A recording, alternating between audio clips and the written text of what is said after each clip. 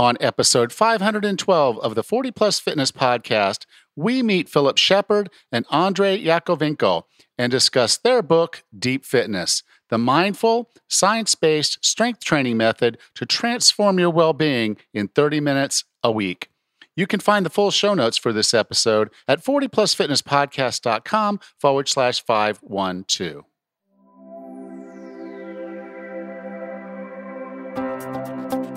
Have you decided you're ready to make a change? To reclaim your health and fitness? The 40 Plus Fitness Podcast is here for you. I'm your host, Alan Meisner. I'm an NSAM certified personal trainer with a specialization in corrective exercise and fitness nutrition. Let me be your coach as you find your way on your health and fitness journey. All right, let's go. This episode of the 40 Plus Fitness Podcast is sponsored by Organifi. Organifi is a line of organic superfood blends that offers plant-based nutrition made with high-quality ingredients.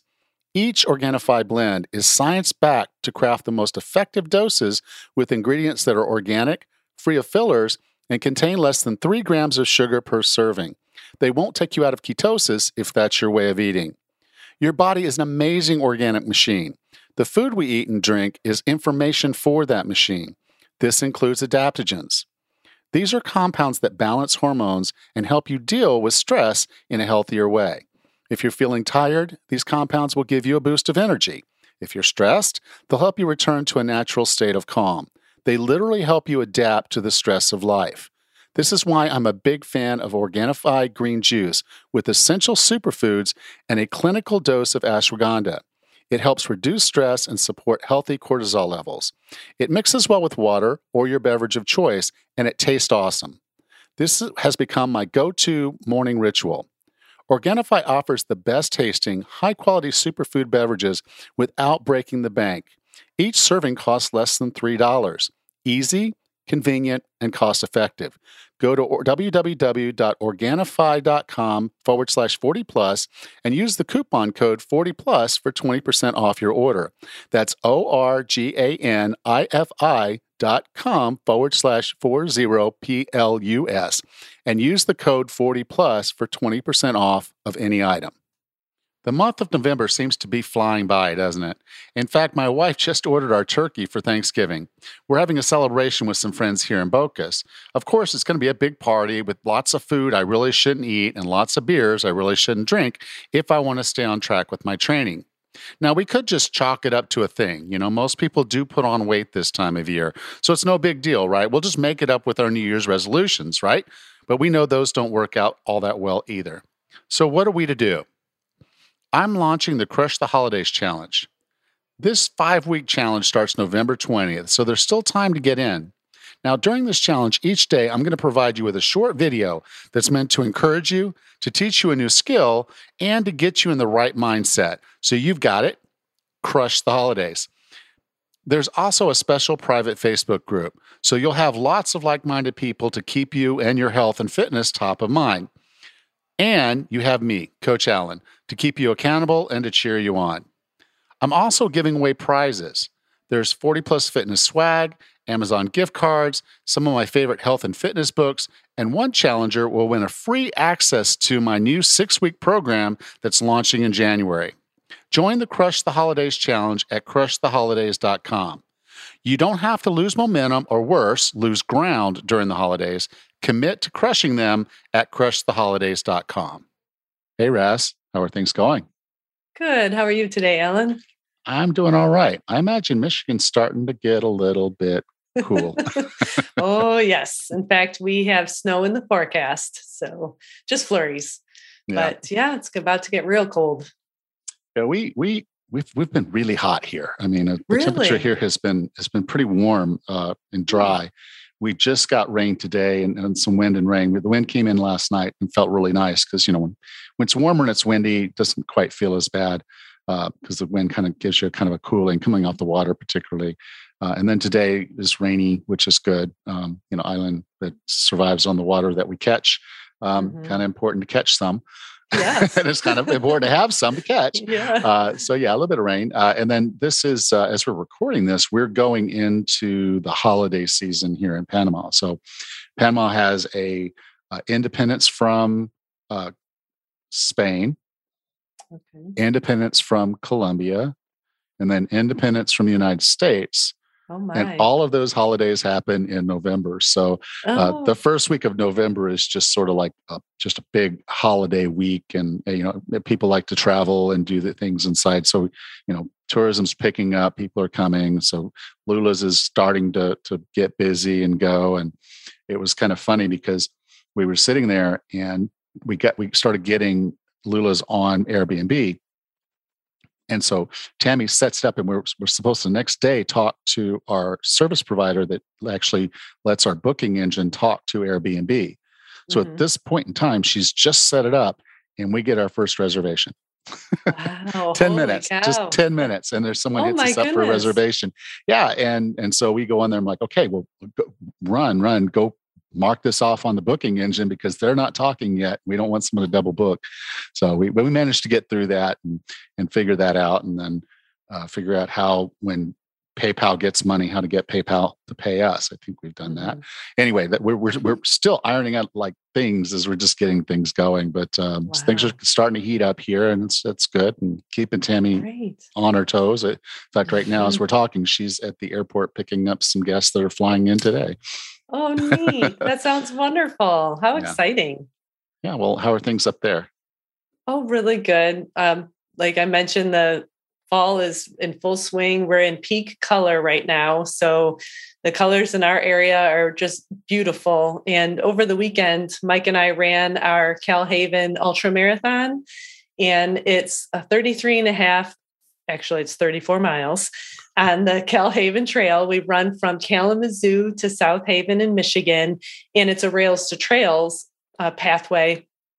And the entire run, the girl I was running with and we were just remarking at how gorgeous the colors are. The golds from the oaks and the reds and the maples. And it was just spectacular. It was just such a wonderful day. We all had a good run.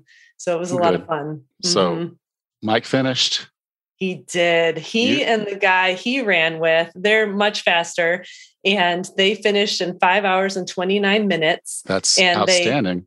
Oh, it is. And they each secured first place in their respective age groups. So they did fantastic. And Liz and I finished just over 7 hours and 2 minutes. And we tied in our age group. We tied for second. So yeah, so it was a really good day. And like I said, the fall weather was perfect. We didn't have any rain and we didn't have any blazing sun. So we couldn't have asked for better weather conditions. Yeah, it was beautiful. Good way to close out your season. Absolutely. Yep. So now you're going to be lifting some weights. Yes, I am. Which is a good time for us to be talking about deep fitness. Wonderful. It sounds great. Philip Shepherd is recognized as a leader in the global embodiment movement. He is the creator of the Embodiment Present Process, TEPP, a modality that uniquely combines the two resources necessary for embodiment: effective practices and a deep understanding of our culture's blind spots, which tend to keep us in our heads. TEP is based on Shepherd's two books, Radical Wholeness and New Self, New World, and his 40 years of experience teaching embodiment techniques. Andrei Yakovenko is the founder of New Element Training and the creator of the NET Method Training, which took him years of practical experience and multidisciplinary exploration of various scientific fields to develop. The book we're going to discuss today is called Deep Fitness, which blends the mindfulness with the NET method to take your strength training to another level, and it's safe for everybody. With no further ado, here is Philip and Andrei. Philip, Andrei, welcome to 40 Plus Fitness. It's a pleasure to be here. Thank you, Alan. Yeah, thanks, Alan. Nice to meet you. Now, I've had Dr. McGuff on, and I've I've had John Little on, and similar messaging, and because you guys are coming from a very solid foundation of science-based resistance training. And, when I saw the forward of the book by Dr. McGuff, and he gave you such a glowing review, I got really excited to read this book. And I'm glad I did. So the name of the book we're talking about is Deep Fitness, the mindful, science-based strength training method to transform your well-being in just 30 minutes per week. And that's a big, big promise. But I think, you deliver. The book is phenomenal. The science is sound, and you do a really good job of explaining some things. And every once in a while, you get this aha moment of, well, of course, that's how it works. There's a lot of that in the book, and it's a book that I'm definitely going to have as a reference that I'll go back to time and time again, because even someone who's been doing this for years. There was just a lot in there for me to absorb, but it was done well. It was written well. So I appreciate the opportunity to have you on the show. Thank you. Pleasure to be here with you, Alan. All right. So, one of the things that kind of hit me, and you put this right in the beginning of the book, which is what most of us do, is why do I want to do this? And you say fitness starts with muscle. And initially, when I was reading that, I was like, okay, yeah, they're on one side, and I've talked to people who are on the other side of this conversation with the aerobics and the cardio and all that. So I was like, okay, as we started getting into it, and it was just something really simple initially that kind of clicked with me, but I want to go a little deeper afterwards. But you said all these chronic diseases we have, many of them were caused because we're losing muscle.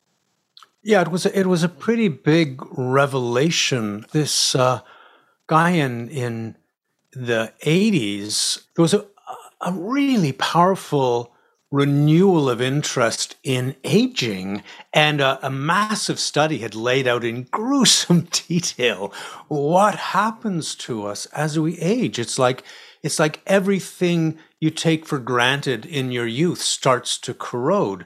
So they came together in a conference and trying to figure out what was causing it, and B, if you could begin to reverse it. And this guy was sitting with all these papers because he'd volunteered to write a report on the conference.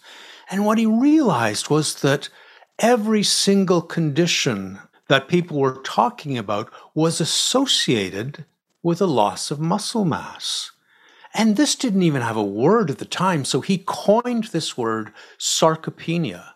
Sarcopenia just means the wasting of muscle with age. And there's an inevitability about it. I mean, you're just not as strong. You can't sprint as fast at 90 as you could at 25. But my gosh, in our culture, that loss is drastically accelerated. And what happened, as they began to look into sarcopenia, and it slowly gained prominence in the fields of research, they realized that sarcopenia was associated with every single major chronic disease of civilization. These are diseases that are rare in hunter-gatherer cultures and prominent for ours. So suddenly the role of muscle in our health was coming into a new light. Yeah, I think one of the things you put in the book, which, like I said, it was kind of one of those wonderful light bulb moments, and there's many, many of those in this book, was that, we store sugar we eat in our muscles and our liver. And if we have less muscle, we have less storage capacity for that glycogen, which means our bodies have to store it as fat. And so when we start talking about, the things like having prediabetes and diabetes, the cause might not just be what we're eating, because what we were eating was probably fine for us. It was the fact that we've lost so much muscle mass, we just don't have the storage capacity for it anymore. And that's causing us the problems. Yeah, and that would lead to increase in inflammation. When we store body fat around the organs, that will also start producing those cytokines and so on. That we creating havoc for our body if we cannot store the glycogen where it's supposed to go in the muscle or replenish in the liver storage. Yeah, makes total sense. And the other, and then sorry, Alan, I was just going to say the other side of that is glycogen is stored in the muscles. Well, a lot of it is stored in the large muscles, what in the book we call the powerhouse muscles, or the fast twitch muscles. And that glycogen is only depleted with intense exercise. So with intense exercise, you can basically empty the muscles, or not empty them, but deplete them of the glycogen. So then the storage space becomes available again. And we're starting to get to a point where we're understanding more and more how different things in our body are communicating with each other. You almost want to think that our muscles are separate from our fat, which is separate from our brain, which is separate from our microbiome. But the reality is all of these things actually communicate together. They're all endocrine releasing. And one of the things you brought up in the book was mitokines. Could you dive a little bit into mitokines and why they're so important? Yeah, for years, researchers understood that exercise had this global effect on the body. It affected every organ, every tissue, and promoted health. And why? Like they didn't know why. And then in the early 2000s, they discovered these endocrine messenger molecules called myokines, and they began to research them, and they found over 600 different kinds of myokines that are released when muscle works. And the more intensely a muscle contracts and the stronger the muscle is, the more myokines are released. And they promote health in every system of the body. I mean, they promote mental acuity. They promote bone mineral density. They decrease inflammation. It goes on and on and on. So the myokines have sort of been dubbed the X factor, the unknown factor in exercise that resulted in such positive effects. And so to get the muscles to do that, we now have, which you're bringing forward, Mindful Strength Training to Failure, or MSTF. Can you talk a little bit about what that is and why that's so important? Yeah, I mean, there's several aspects to our Mindful Strength Training to Failure. The mindful part is important because that means you're bringing the whole of the body. It's difficult to describe because we tend to sit in our heads and tell the body what to do, the way you'd sit on a donkey and beat it to go harder. So what we're proposing is a mindful approach that is made possible by a very slow movement. So, for example, if you're on a weight machine, you would lift the weight very, very slowly and let it down very, very slowly. And you continue to do that until you hit the point of momentary muscle failure. And that can take 1.5 or 2 minutes. I mean, it happens quickly. And then you move on to the next exercise. So within a half hour, you can bring all the major muscles of your body to failure. And you can do one session a week and see improvements. And you really should be cautious in doing more than 2 sessions a week, because once you've taken a muscle group to failure, it takes time to recover. You need 72 hours.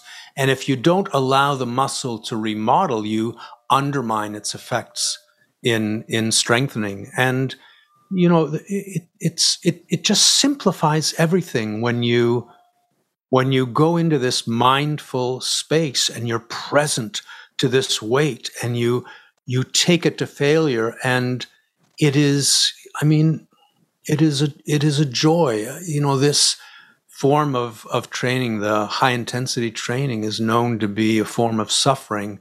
And with MSTF, we're really emphasizing that as you bring a mindful quality to it, it holds a joy, it holds an aliveness that you may not encounter in the rest of your week. Now, as I mentioned earlier, this is very deep in science backing. I mean, you guys spent a lot of time thinking about the whys, and this is not something that you've just done yourself. This is something that over the course of now, I guess, decades, have been coming to fruition. And now you guys are kind of putting it into a process that's very easy to follow. It takes less time than the standard. If you were going to talk about doing normal resistance training, I think most of us that would go in the gym and do, the standard 3 sets of 10 or whatever of X number of exercises and try to get a whole body workout and then try to do that every 3rd or 4th time because maybe we didn't actually stress ourselves that much. So we're doing 4, 5, maybe 6 workouts per week. Here we're condensing it. We're a lot more mindful about the work we're doing. We're slowing way down. And so you've taken all this science and you've now broken it. We have 6 principles that are rolled up into this model that all are really valuable. As I went through, I was like, you can't not have that one. You can't not have this one. So they're all really important.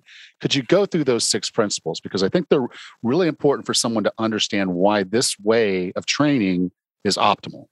Well, I think they're more like a steps of getting through your workout.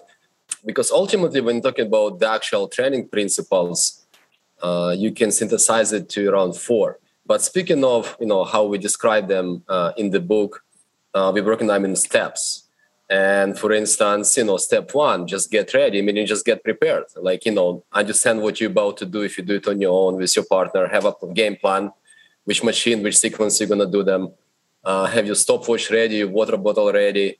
Get in that right mindset for what you're about to do. Because, like you're working out, if you're thinking of something else, you jump in, you don't have that kind of focus. It could be distracting and you won't get quite the same workout. And this style of training, it's not kind of training where you do well, chit-chatting and watching TV. Like, it requires that mindfulness presence and that focus of, what you're about to experience. So that's kind of the first step. It just, get ready, have a clear roadmap of how your next 30 minutes is going to look like. And then we're just going through those steps. Step 2 is, becoming present. And, this is where Philip is an expert in. Maybe he can clarify on step 2. I'd be happy to talk to step 2. You've got a stopwatch with you, because what matters in MSTF isn't the number of reps. That is irrelevant. What matters is what we call time under load, how long you go. And you'll notice as you do it, you're going longer and longer. And before you begin pressing against the resistance, it's so important to drop down into your body and feel what you're feeling. I mean, we're trying to guide people away from the conventional approach. I'm going to do this thing. Okay, here I'm ready. This is very, very different. This isn't a top-down mode of making the body do what's good for it for its own sake. This is a matter of joining the body in its intelligence. And my gosh, once you tap into that, the resources that are available to you will take you to failure in a way that badgering of the voice in the head can't do, because it falls into storytelling. Just maybe one more. I think I'm there now. I got to stop. All that chit chat goes away when you drop down into the body and you're just in the moment, feeling what is happening and tapping more and more deeply into your resources. And Andre, why don't you take us into step 3? I guess the third step is, we describe it as muscle first, movement second. So I'll give you a little bit of history, because around that principle, we've been doing it for 8 years now. We have a couple studios here in Toronto, downtown Toronto. And when I first opened this place, New Element Training, I thought everybody would be just like me. And, quickly I realized that's not the case. And, working with people of all demographics, all age groups, all different mental, neurological abilities, quickly learned that not everybody is, able to do this training, how we kind of, Doug McGuff and John Little describing body by science. There's many nuances to it. And one of them was, some people I would train them for months and they would still tell them, feel the lats. And for example, doing a seated row exercise, and tell me like, where are the lats? And it's kind of embarrassing because, here's this client, I had this client for a few months and, he still doesn't know how to feel the lats. And at some point, you can only repeat those cues so much and then you move on, right?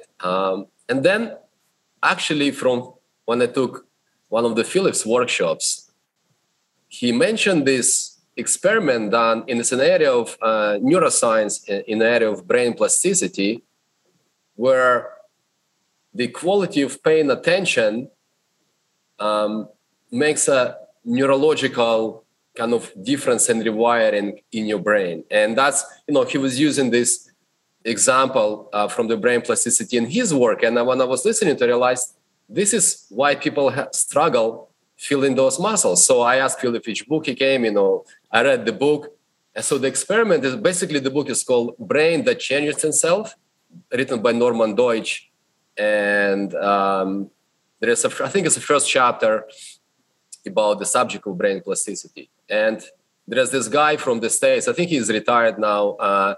He changed the idea of neuroscience. Before his time, neuroscience is so the brain is sort of soft when we're younger, and then it kind of hardwires at older age, cannot really rewire itself anymore. So he challenged that the whole paradigm, and she showed that the brain is still soft and plastic at any age. It might not be as soft as plastic as when you're children, but it's still soft.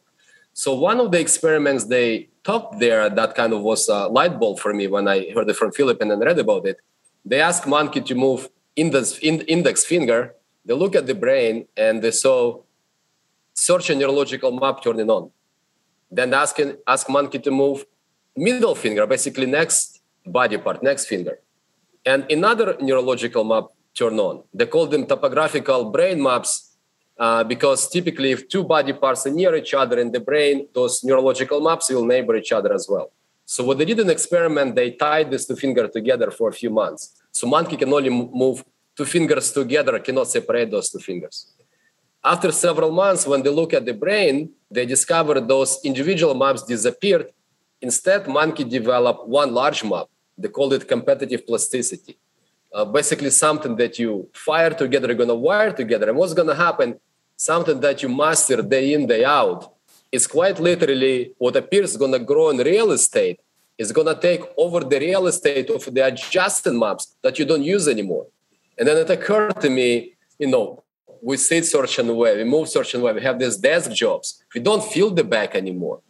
Day in, day out, year after year, your brain will adjust to your current lifestyle. We have injuries. And I realized it's not, because before I just was focusing on the muscle, then I realized it was not the muscle. We have to start with the brain. We have to start with rebuilding those neurological brain maps, those topographical maps, to strengthen the signal into the muscle before even can focus on the muscle. If you cannot send a potent signal, how can you even isolate and target that muscle?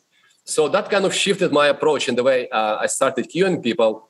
And I put this principle on top of our list and realizing that some people, and it's clearly observable with age-related phenomenon. If I take a client in their 20s, everybody pretty much, almost 10 out of 10 will get the cue, will get the right muscle, feel the right muscle. With age, typically the older somebody gets, some people have harder and harder time, particularly those people who are new to strength training.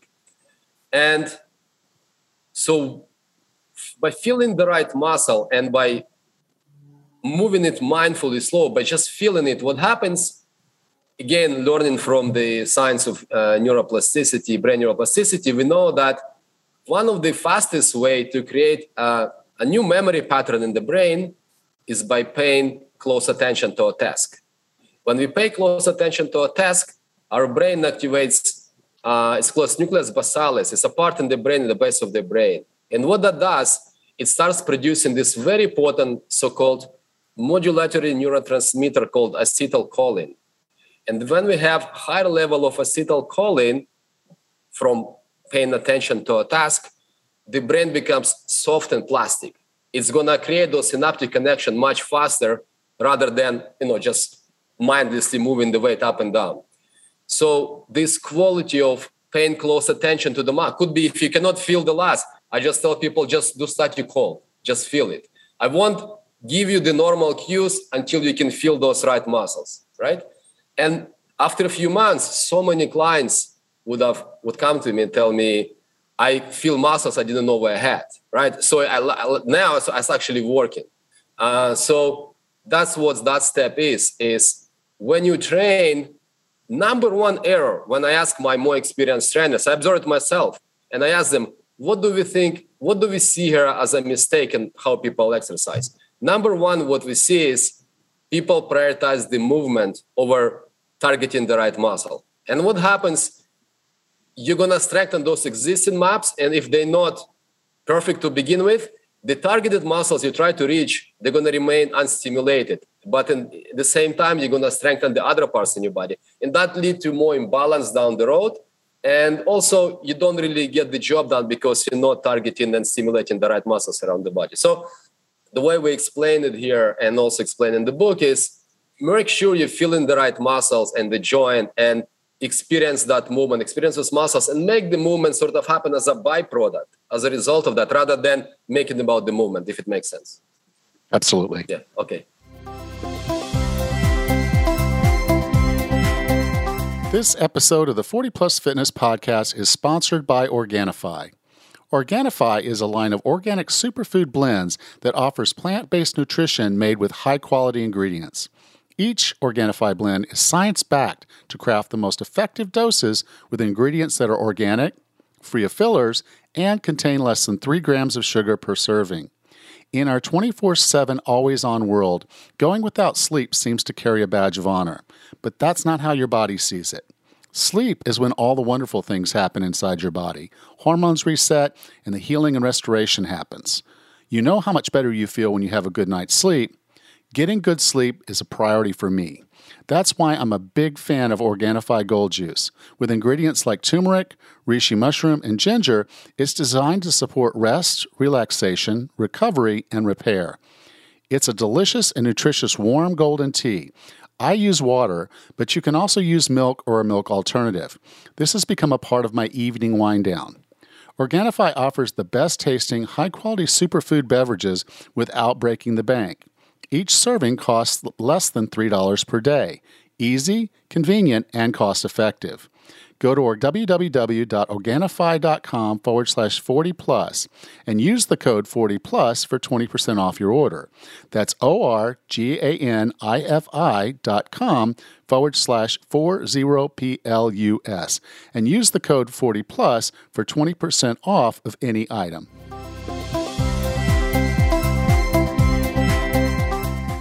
So, and I think we're going then to step 4, which is, something, it's about the breath, and, Philip is an expert in it, so he's going to elaborate on that. Yeah, the breath in our culture, we have a very unsettled relationship with the breath. We tend to hold it. I mean, you hold the breath when there's something you'd rather not feel, or there's something you have to do, and you don't want to be confused by all the sensations that the breath evokes, because to release the body to the breath is to precipitate an avalanche of sensations, and the whole of the body can release to the breath. You can measure the breath wave, the effect of the breath, traveling down through the legs and traveling up through the torso. So how to not only allow the breath to continue without being interrupted, without being held, because, especially under pressure as you're holding the breath, it puts a huge amount of pressure on the internal organs. And then you find not only, can you breathe continuously through the movement, but as the breath is released deeper and deeper from within the body, you are impelling the movement with the breath itself. That may sound strange, but it's as though the energy of the breath is moving the weight, rather than trying to isolate the mechanics of it. So what's happening is the body as a whole is gathering behind this task, and all of the body is contributing to whatever the movement might be by allowing the breath to be resourced from deep within the body. And mindful strength training to failure, of course, what do we mean by failure? That's step 5, and I'm sure Andre could clarify that for us. While we're younger, have the ability, it's such a gift to be able to exercise and be able to bring those muscles to failure. At some stage, as we get older, we have injuries. Perhaps people develop, various cognitive impairment. They don't have the same, ability to bring the muscle to failure. But while we can, it's the adaptation you get from, reaching failure, not just increasing in strength, which is, that's simple to understand. Take your muscle to full existing capacity and then some, and then let your body time to recover, adapt, and repeat. And each time you bring it to failure, you're going to progressively do more and more and more, assuming, from week to week, you're going to get stronger and stronger. But, as well, I don't know exactly, but I would guess 80-90% of the benefits you get from this training is from those last 15-30 seconds when you're approaching failure, when you're tapping into that fight and flight sympathetic nervous system. The body starts producing adrenaline. By the way, that also will raise your acetylcholine in the brain, because now your body is like primed. It's an emergency. It makes you pay attention. You have to deal with it. So there are so many adaptations happen when you bring muscle to failure versus when you don't. We're in the book talking about this experiment. Do you remember the name of that protein, Philip, that they showed, at least in animal studies, when they exercise producing adrenaline? I don't remember the name of it, but I sure remember the research. Yeah, it was some letters, yes, and I think it ended with a 2. It started with a C and ended with a 2. Yeah. That's it. So that study showed that it's in animals that when you produce adrenaline during exercise, there are certain epigenetic triggers that happen that otherwise would not happen. So they're modified this one group of mice that they have higher level of that protein and the control group, which is normal level. Both groups did exactly the same amount of exercise. I think they ran on a treadmill for 2 weeks. But the adaptations were significantly different. The group that had more of that protein, they increased in endurance by 103% versus control group only like 8.5%. They had more muscle tissue, less intramuscular fat, and so on and so forth. So even though they exercised the same amount, but that was one of the examples that showed, and it's also true for humans, that the adaptation happened on a completely different level when you have more of that protein, which the body would activate in that, fight and flight event. And so this is what MSTF really is all about. You only have to do one set. And by the way, I learned about it from Doug McGuff and John Little's book, Classic Body by Science. That's all it started for me. I used to go to gym like everybody else, compound movements, deadlifts, all that stuff, squats. I kind of was okay. I had lots of aches in my joints, but I thought, I don't care. That's just how it's done. Just come with it. And after I read their classic book, Body by Science, this is the last time I exercised conventionally, and it just fell in love with it. After I'd been doing it for a year, all the aches and pains went away. We did it. I first tried it at my old work with some colleagues, and I've seen changes in one guy who never really exercised properly in his life, but now he had shoulders, chest, triceps, six-pack. So and we did it only once a week of this style of training. So all the aches and pains disappeared. It works. Then it occurred to me, this is such a amazing form to take care of the body that I need to do something with it. That kind of was why I decided to open New Element Training. And this is why people come to us. That's what we do. We follow the other principles, but bringing muscle to momentary muscle failure is the foundation of this training. And we move on. And I might speak to the last of those principles or steps, which is that MSTF is best understood as a lifelong practice. There's no age at which muscle strength isn't an asset. There's no age at which this protocol is unsafe either. The slow movement of the weight was really developed for people with osteoporosis, who were in danger of injury, and they thought, well, let's try moving it very slowly and see if they can do that. And not only did they not suffer injury as a result, they got stronger faster than had been expected. And so the safety of it, I'm 68, and when I met Andre, I'd sort of internalized, despite myself, you're at a certain age, better not be too intense, just kind of back off a bit. And I discovered this workout through Andre, and I go to more intensity with the workout more safely than I've ever gone in my life. And one of the consequences of this, one of the reasons that you're encouraged to do it for the rest of your life, is that as the muscles come into balance, you have less aches and pains. I mean, I used to have, chronic little nagging things that were there for months or years, and they have disappeared from my body. So I will be doing it for the rest of my life, and there's no point at which doing it is not either safe or an asset to your health. Yeah, to compare and contrast this, you go into the gym, and the first thing people do is they come in, and if anything, they've got their workout on their phone or they've got a notebook. That's about all the preparation they did. They're blaring music so they can actually not focus. And then as they get to moving, you're absolutely right. It's like, okay, well, I'm supposed to get 3 sets of 8 with this weight. That's what I came in here to do, and that's what I'm going to do. And when I get those 3 sets of 8, even if I got all 3 sets of 8, I'm done. I finish that set and move on to the next exercise. And a lot of times there really isn't even a whole structure to why they're doing the next exercise. It's just, I'm working chest today. That's another chest exercise, so I'll just go do that one. The other one is the breath. as we're lifting, and if you're doing 3 sets of 8, you're told, okay, on the eccentric, breathe in, on the concentric, breathe out. And it's just like an engine, just go.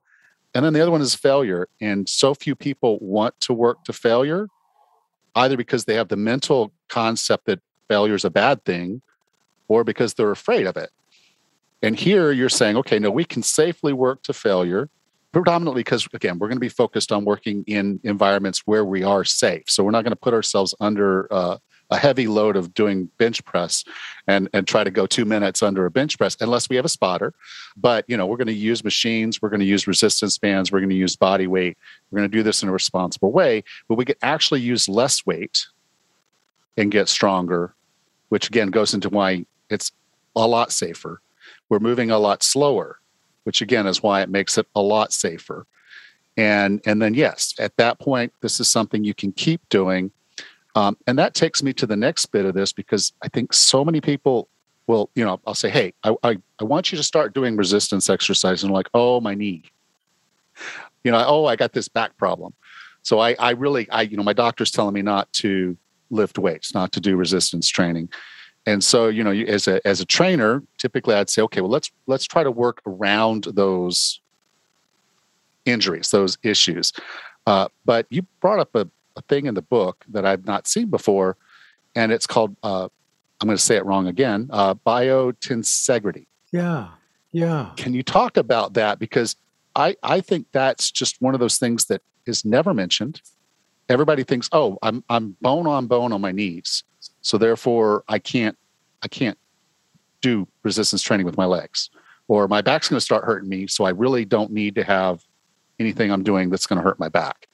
Can you talk about why that's not a problem? Yeah, I mean, with NSTF. Yeah, you're absolutely right. We shy away from engaging. There was the book talks about one study that was done with people with arthritis, and they were encouraged to do strength training. Say your knee hurt, you were encouraged to do leg presses, for example, and to tolerate the pain. They said up to about the level of 5 out of 10. If it goes above that, back off.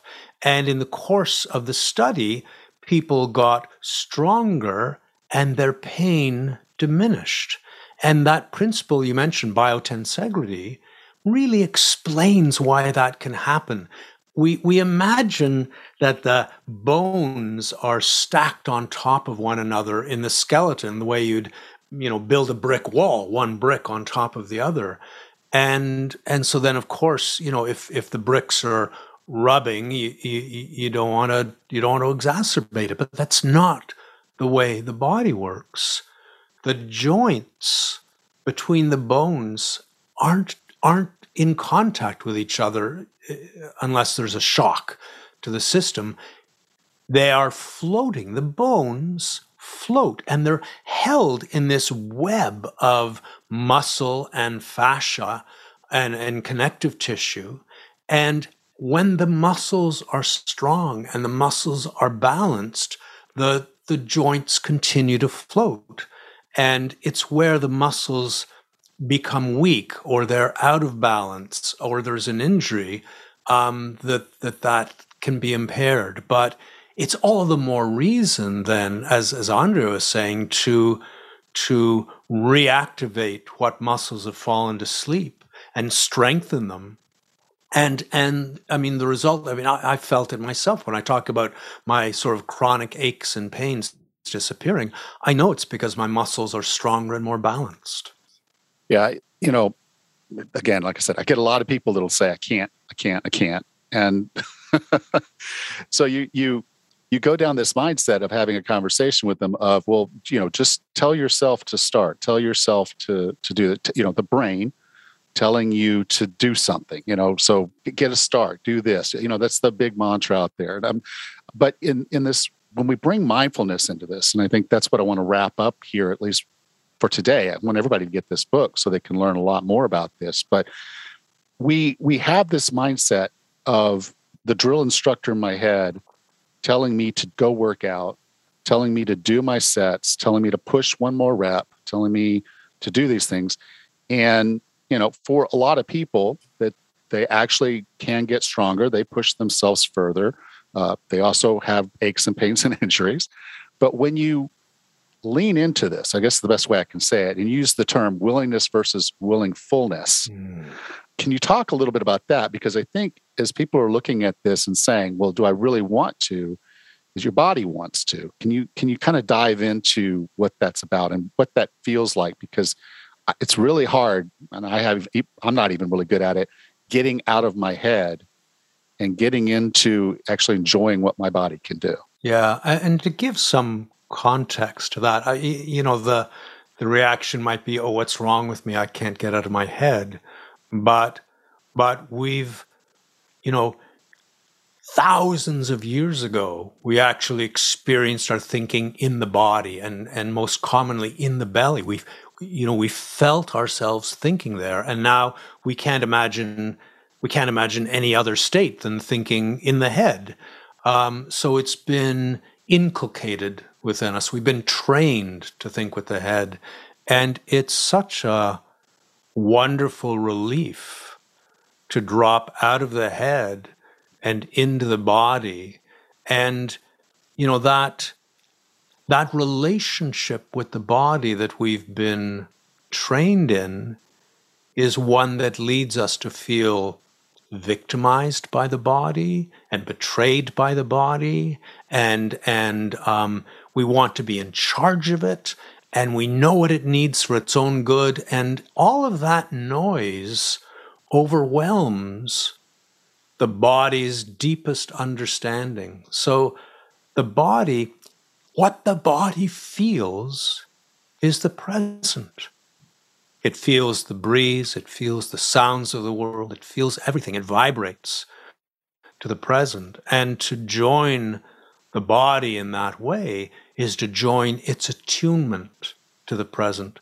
And then you discover, as the body is taken towards failure, you discover the animal joy of it. You are summoned into life. And that, the energy of your life is coursing through your being as you are moving this weight and feeling it all. And there is no realm of my life in my week-to-week existence in which I feel more alive than I do doing this workout. And because of that, because I've been able to renew my relationship with the body, I look forward to it. Today's the day I get to go to the gym and come that fully to life. And I mean, there's an imperative in our culture that makes us afraid of life. We make ourselves small. We'd rather not feel things in a big way. And here's this realm in which you can do it in complete safety. You can, bit by bit, allow yourself to feel what you're feeling. And that relationship you have with the resistance, say it's the plates of the machine, is no longer an adversarial relationship. There is companionship in it, if that doesn't sound too strange. Because here you are no longer in the isolated ego of the self, but you have dilated into the spaciousness of the present and engaged with this weight that is helping you move to the edge. It's such a deep and vivid encounter with the self. Well, Philip, I define wellness as being the healthiest, fittest, and happiest you can be. What are 3 strategies or tactics to get and stay well? Oh, that's a good one. I mean, certainly what you put into your body. I mean, eating, you can't out-exercise a bad diet. Andre, do you have another one?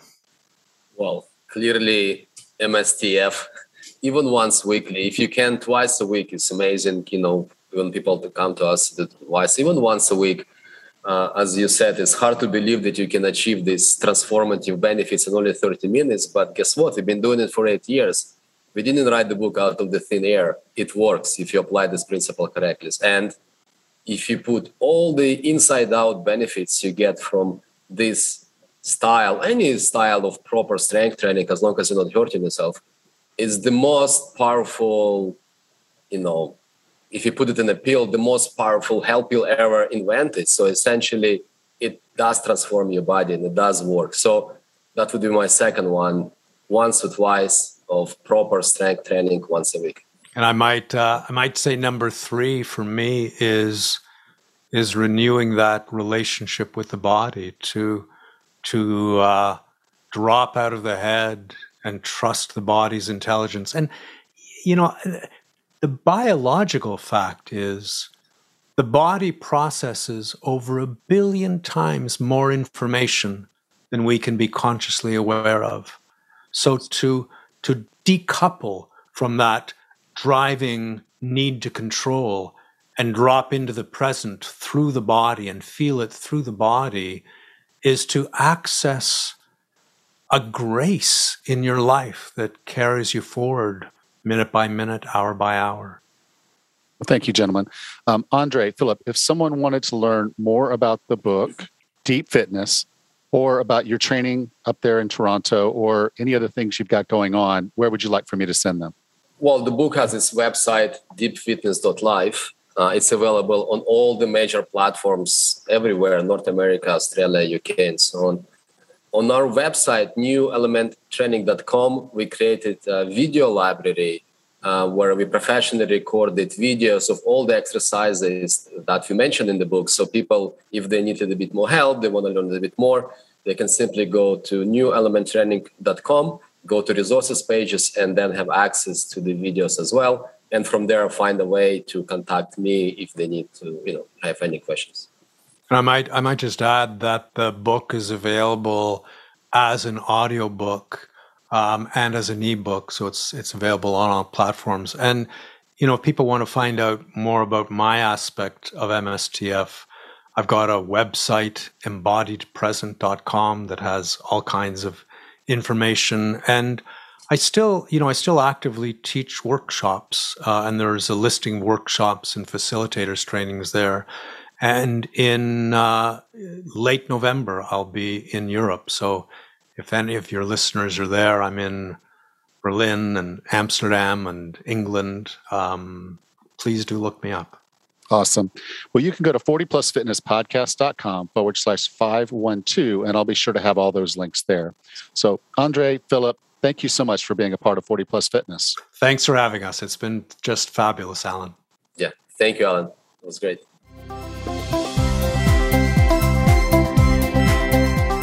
Welcome back, Raz. Hey, Alan. What a great conversation, and about lifting a little bit slower. It's a nice change of pace. Yeah, the funny thing about weightlifting is most of what we know is really just based on bro science. It's just, okay, well, what did Arnold do to be Arnold? And then what did this guy do? And so then, I grew up in the 90s buying the Muscle and Fitness and the Flex magazines and all that stuff, and making Weider, Weider, I guess is how they pronounce it, making him very rich. Buying his stuff and then buying supplements that were all in these books, and doing and trying many of the workouts that were in them as well. And those magazines are still on the shelves and they're still selling. And so it's just, you open them up and it's the same workout. It's just a different bodybuilder. These guys followed the science. They've really dove into this. They come on the heels of some pretty cool people. I had Dr. McDuff on the podcast. He was one of my first interviews, one of my really early interviews, episode 43. Wow. Now, I promise if you listen to it, I don't sound the same. I've learned a lot about podcasting in that time. But it's a really good book, Body by Science. And it was kind of he wrote that with John Little. And when you read through that, it's like, then you start realizing, okay, there's this whole burgeoning science that's coming out about resistance training. That's not just bro science. It's actual people in lab coats testing, mostly college students, but, still testing people and figuring some things out. That was back in 2016. And then, jump forward a few years, and I had John Little on the show with his next book that he came out with, which was The Time Savers Workout. And again, the concept was the same of if you use enough intensity in the exercises, you don't have to necessarily change the number of sets, the number of reps, or even the amount of weight to get a more intense workout.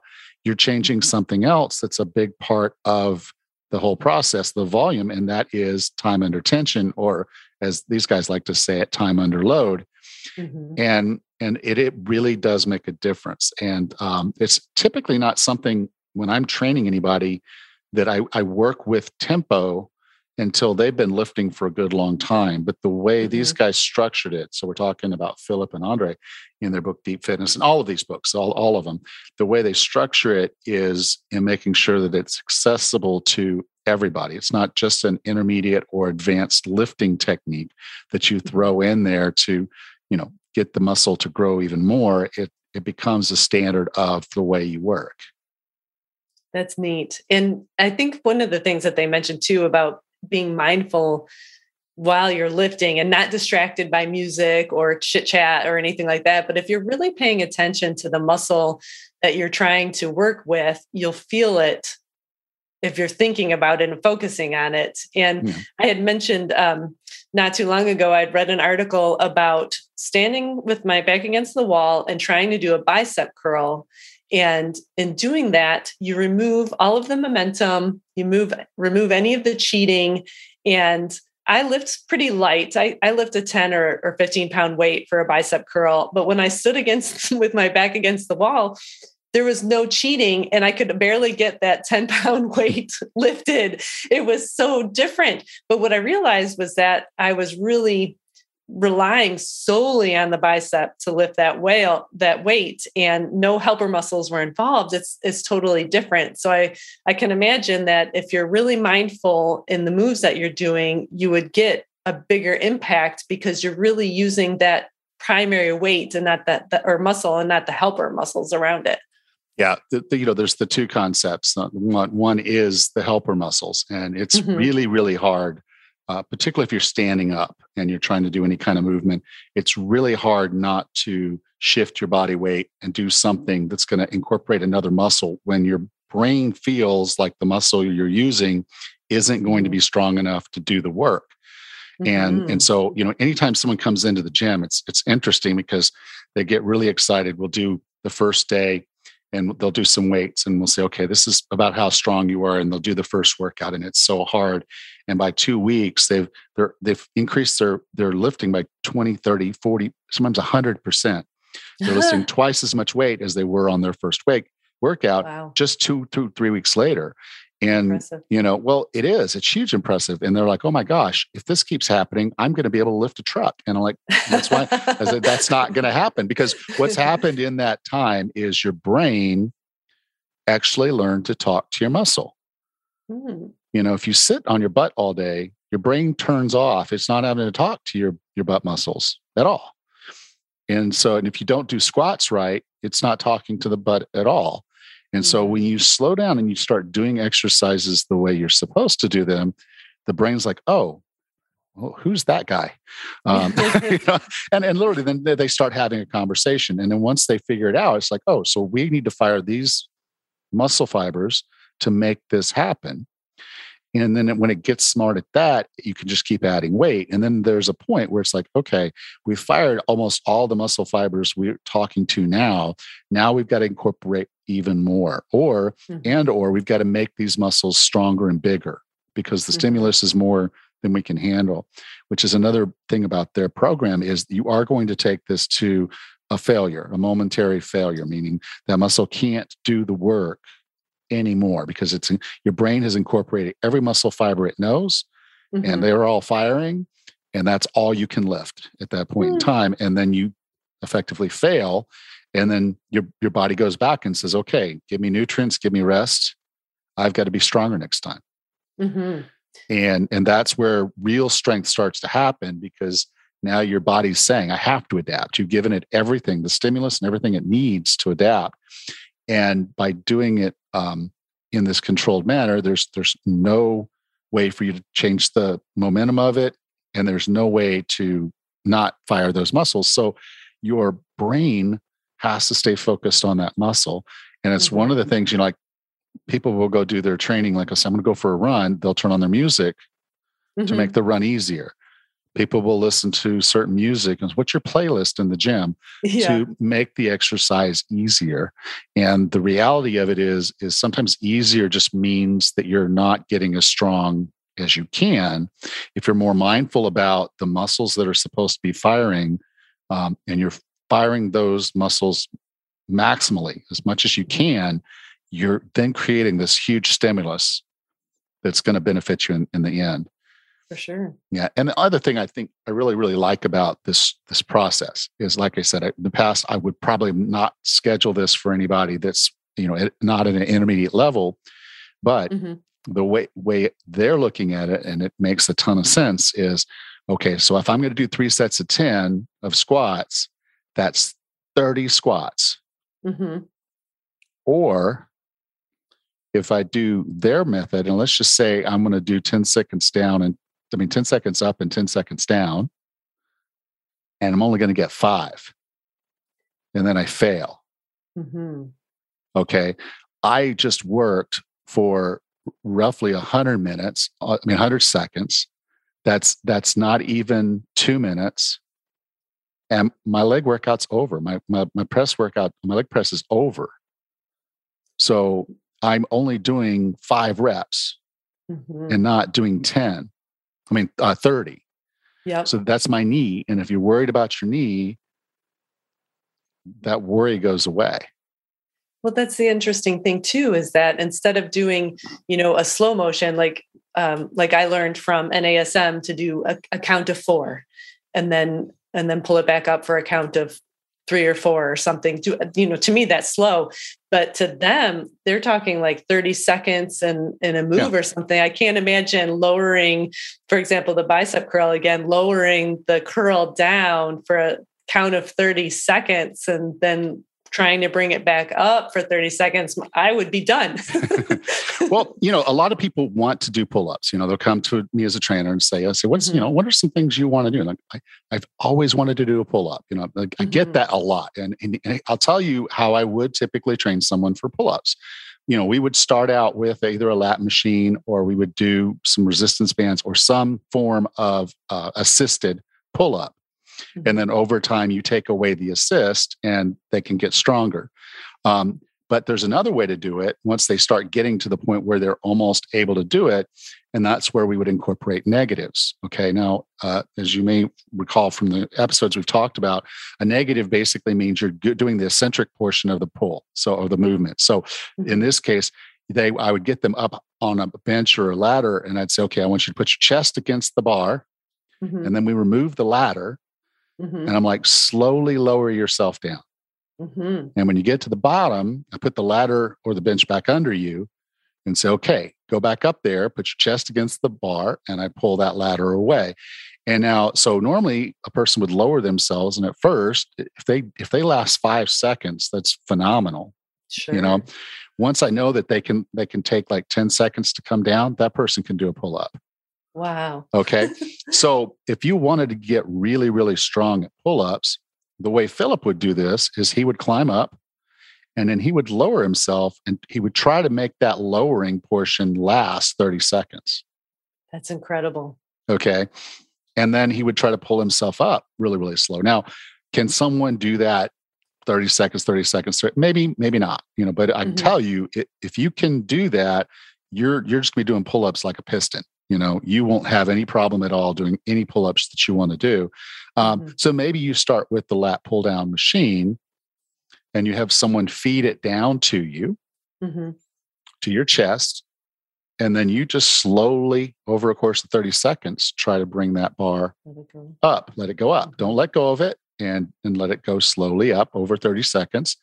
And then if you need help getting it back down, then let someone help you get it back down and then go again. And that will be giving you a lot of what we're talking about here, in that you are putting time under tension or time under load on that muscle. And it's very, very intense. So this is something you would do probably no more than twice a week.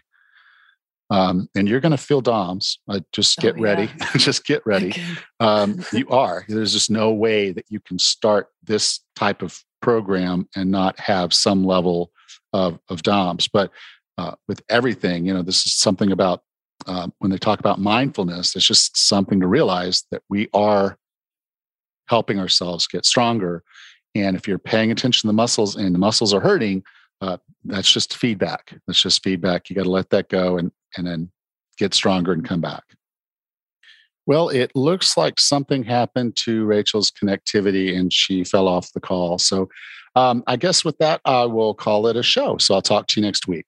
Bye. Next time on the 40 Plus Fitness Podcast, we discuss surviving potluck and group meals that are so common this time of year. Until then, have a happy and healthy week.